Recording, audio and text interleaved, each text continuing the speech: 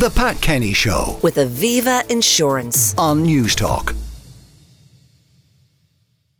Medicine shortages are now at a record high, with new research showing that 3 out of 5 patients have experienced medicine shortages, and more than half have been told on more than one occasion by a pharmacist that the medicine that they needed was not in stock. That's, of course, across the last 12 months. I'm joined on the line now by Sandra Gannon, who is CEO of Azure Pharmaceuticals. Morning, Sandra.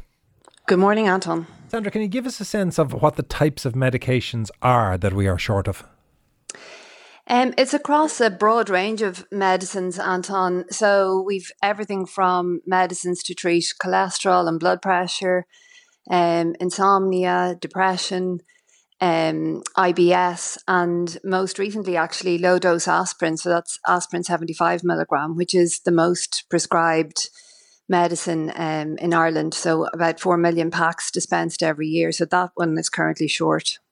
Is the shortage in prescribed branded medicines, or is it in the generic equivalent? In other words, if somebody has an IBS prescription, is there scope to swap out to a generic, or is there just nothing available of the formulation? It's a mixture. So for some, there are generic alternatives, although we are seeing, contagion effect. So one generic medicine will go short, and then you'll see a number of the other suppliers also going short. And we're also seeing that somewhere between 35 and 40% of the medicines that are short on any given day are single source medicines. So they're, generally speaking, the older medicines that are off patent for a very long period of time.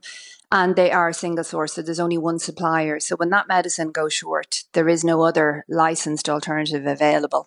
And hence patients are quite often being sent back to their general practitioner. And I think the advice on Friday that came from the Pharmaceutical Society was patients should now pre-order their prescription medicines 5 days in advance so that pharmacists have a chance to either try and get stock or to talk to the general practitioner and maybe change the prescription if required. Is there a concern with that advice that people will listening, even to us discussing it now, will think, well, I most definitely don't want to get caught short for my meds. They then go immediately to the GP and the pressure that there is on supply only increases?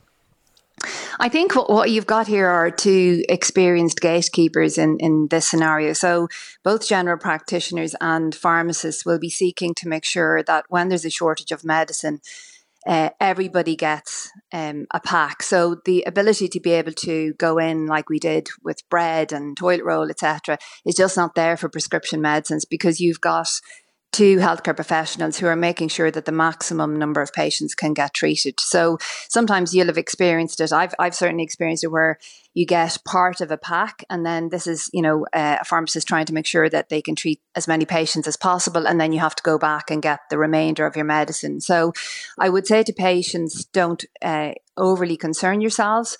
But I think for the stakeholders who are involved in this, so the Department of Health, the regulator and industry, we do need to start being proactive in this regard. This problem is not going anywhere. We thought, or at least it seemed that the advice was it was only a winter phenomenon with antibiotics, but it's not. It's across a broad range of medicines. I certainly don't see it improving in the short term. Well, and I think we need to get out ahead of it. What's the driving factors that are causing it?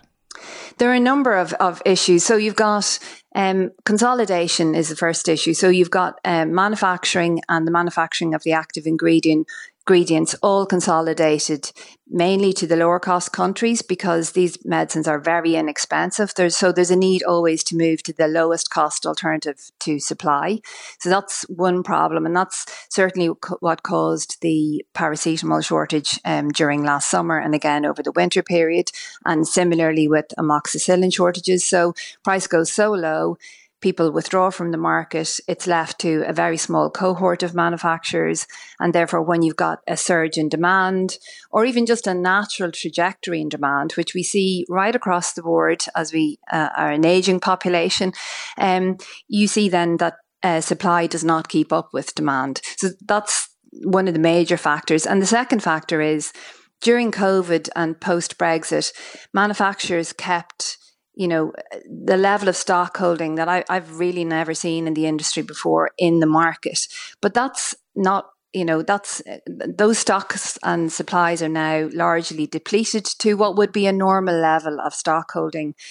But the problem is, if one company goes short, any other company will just have their own demand available. So, you create this pressure in the system where, the second manufacturer maybe doesn't have enough to cover their own demand and the next guy's demand. So that's largely what's happening. So reduced capacity to manufacture and reduced stock holding in all of the markets. And just explaining that, why do the laws of supply and demand not apply to the over-the-counter aspects that you've talked about? You talked about paracetamol. That's an OTC product. So surely the fact of the scarcity should increase price.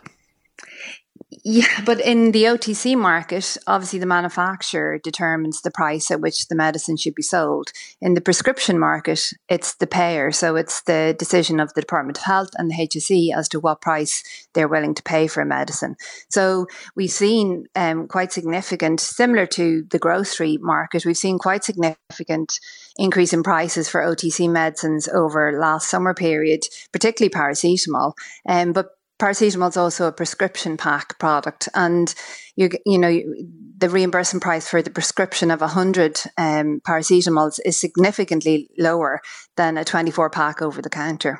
Oh, so that's what applies then with the low dose aspirin as well. Aspirin may be available OTC, but this is for a prescribed aspirin. Exactly. Yeah. So yes, exactly. And aspirin 75 milligram is only available on prescription. You said that you don't think it's going away anytime soon. What will ultimately, do you think, make it go away? There's obviously long-awaited pharma legislation from the European Medicines Agency, but that's going to take a while to enact and to implement. Certainly what I would see that we need to do here is we need to be more proactive. We're a very small market, so some of the pharma legislation will act for the larger markets, but we need to be very aware that we're a very small market on the fringes of Europe with an additional transportation cost by having to cross another sea border. So I think what we need to do is define the list of critical and essential medicines for the market. We need to make sure we have at least 2, if not 3, independent suppliers of those medicines. So we need to encourage more competition to the market, because most of these medicines are off patent. But in order to do that, we need a pricing policy that is not going to put people off, that is actually going to make people want to come and supply their medicines here. And the current policies are really off-putting, and people are not willing to come and supply what is a relatively small volume market at also, some of the lowest prices in Europe. Sandra, thank you very much for coming on the show this morning. That's Sandra Gannon, who is CEO of Azure Pharmaceuticals. If you've had any experience in struggling to get prescriptions filled because of shortages, you can let us know, 53106 at a cost of 30 cents, or you can WhatsApp 087 1400 106. The Pat Kenny Show with Aviva Insurance. Weekdays at 9 a.m. on News Talk.